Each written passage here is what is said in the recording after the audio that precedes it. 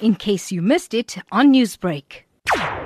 Organized crime SANEB in Durban managed to, the crime intelligence operation, arrest a 41-year-old suspect.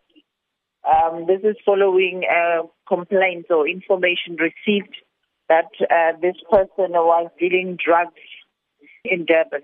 Can you take us through the findings? The police, when they executed the information, they found the 41-year-old suspect at a container site. Allegedly, further investigation revealed that those containers belonged to the late Teddy Mafia, and he was subsequently arrested. And going forward, what can we now expect?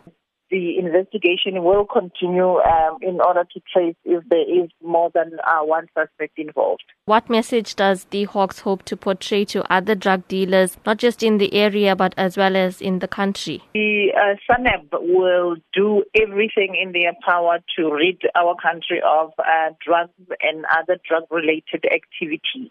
Newsbreak, Lotus FM, powered by SABC News.